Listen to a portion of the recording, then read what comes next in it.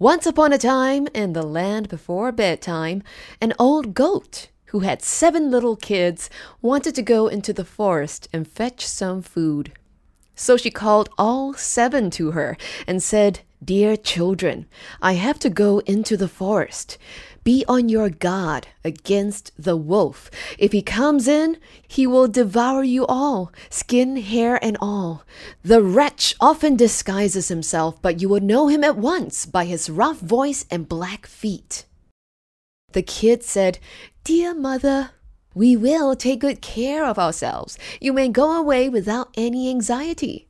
Then the old one bleated and went on her way with an easy mind. It was not long before someone knocked at the house door and cried, "Open the door, dear children. Your mother is here and has brought something back with her for each of you." But the little kids knew that it was the wolf by his rough voice. "We will not open the door," cried they. "You are not our mother. She has a soft, pleasant voice, but your voice is rough. You are the wolf." Then the wolf went away to a shopkeeper and bought a great lump of chalk, ate this, and it made his voice soft with it. Then he came back, knocked on the door of the house and cried, "Open the door, dear children. Your mother is here and has brought something back with her for each of you."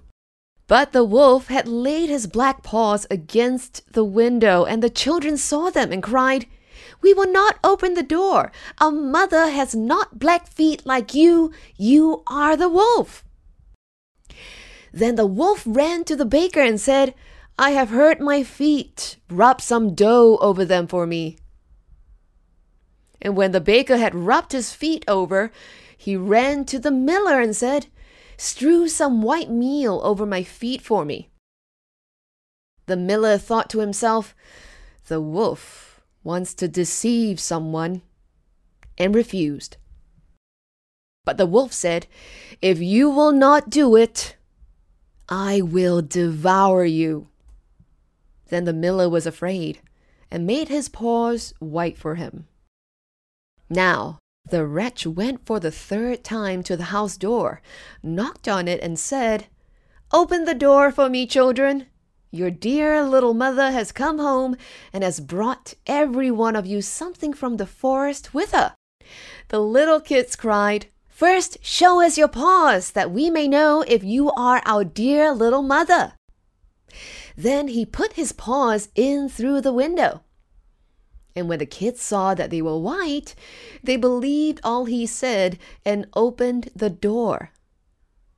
But who should come in but the wolf? They were terrified and wanted to hide themselves. One sprang into the table, the second into the bed, the third into the stove, the fourth into the kitchen, the fifth into the cupboard, the sixth into the washing bowl, and the 7th into the clock case. But the wolf found them all and made no delay, but swallowed one after the other down his throat. The youngest in the clock case was the only one he didn't find. When the wolf had satisfied his appetite, he took himself off, laid himself down under a tree in the green meadow outside, and began to sleep. Soon after, the old goat came home again from the forest. Ah! What a sight she saw there! The house door stood wide open. The table, chairs, and benches were thrown down. The washing bowl lay broken to pieces, and the quilts and pillows were pulled off the bed. She sought her children, but they were nowhere to be found. She called them one after another by name, but no one answered. At last, when she called the youngest, a soft voice cried, "Dear mother, I am in the clock case." She took the kid out, and it told her that the wolf had come and had eaten all the others. Then you may imagine how she wept over her poor children. At length, in her grief, she went on, and the youngest kid ran to her. When they came to the meadow, There lay the wolf by the tree, and he was snoring so loud that the branches shook. She looked at him on every side and saw that something was moving and struggling in his stomach. "Ah!" she said. "Is it possible that my poor children, whom he has swallowed down for his supper, can be still alive?" The kid then ran home to fetch scissors and a needle and thread, and the goat cut open the monster's stomach. Hardly had she made one cut, then a little kid thrust its head out, and when she had cut farther, all 6 sprang out one after another, and were all still alive, and had suffered no hurt whatsoever, for in his greediness the monster had swallowed them whole. What rejoicing there was! They embraced their dear mother and jumped like a tailor at his wedding. The mother, however, said, "Now go and look for some big stones. We will fill the wicked beast's stomach with them while he is asleep." Then the 7 kids dragged the stones thither with all speed and put as many of them into his stomach as they could.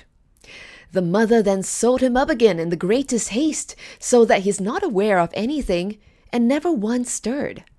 When the wolf had had a sleep, he got onto his legs, and as the stones in his stomach made him very thirsty, he wanted to go to a well to drink. But when he began to walk and to move about, the stones in his stomach knocked against each other and rattled.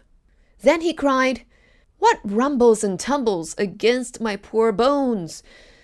I thought 'twas 6 kids, but it's only big stones." And when he got to the well and stooped over the water and was just about to drink, the heavy stones made him fall in.